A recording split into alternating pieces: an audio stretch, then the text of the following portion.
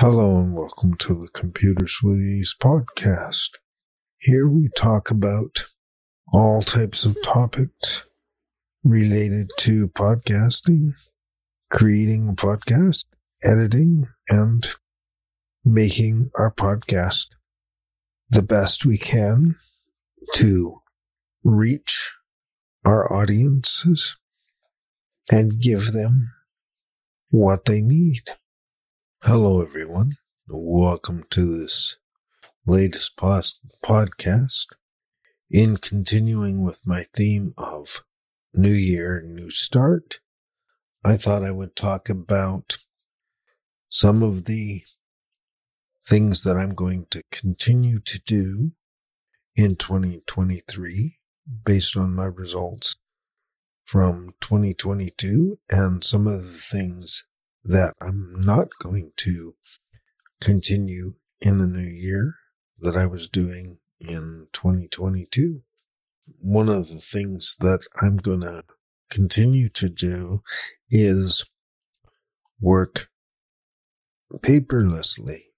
I found using my iPad and GoodNotes, I'm able to do the majority of things that I want to do.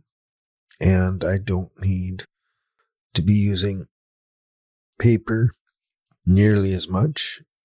I've found it much more effective in jotting down my notes and immediate thoughts as they come to me. Now, one of the other things that I found in 2022 that I'm not going to continue is my post-production editing workflow.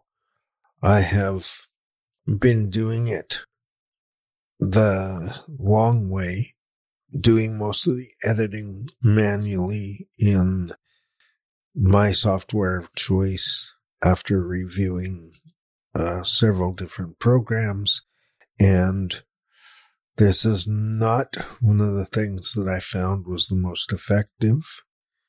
There are lots of software programs out there that will help me speed up my editing workflow by cleaning up my audio files using their technology and artificial intelligence type.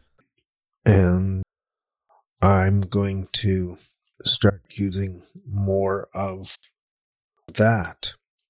In saying these things, I have several questions when it comes to the things you will do and won't do in the new year. And one of those things is, how will you monitor whether the changes you're making to the processes that you're doing, how will you know if they're helping? What will you be measuring to find out if a change is working? The other question in all of this is, how do I revise my changes? And when do I revise my changes? If something's not working, how long do I give it before I revise it, make changes, or drop it all together and go back to the previous way I was doing it? These are all valid questions, and I encourage you to look at these types of questions and decide for yourself what's really working for you and what's not, and start to fix the things that are not working for you so you can achieve your goals faster, easier, and with less stress. I hope this has been helpful. Thank you for listening. I would love to hear your comments and questions. And if you'd like to be kept up to date on what's happening with this podcast and any bonus content, please feel free to sign up to my newsletter list. I will put a link in the show notes as well. Thank you very much.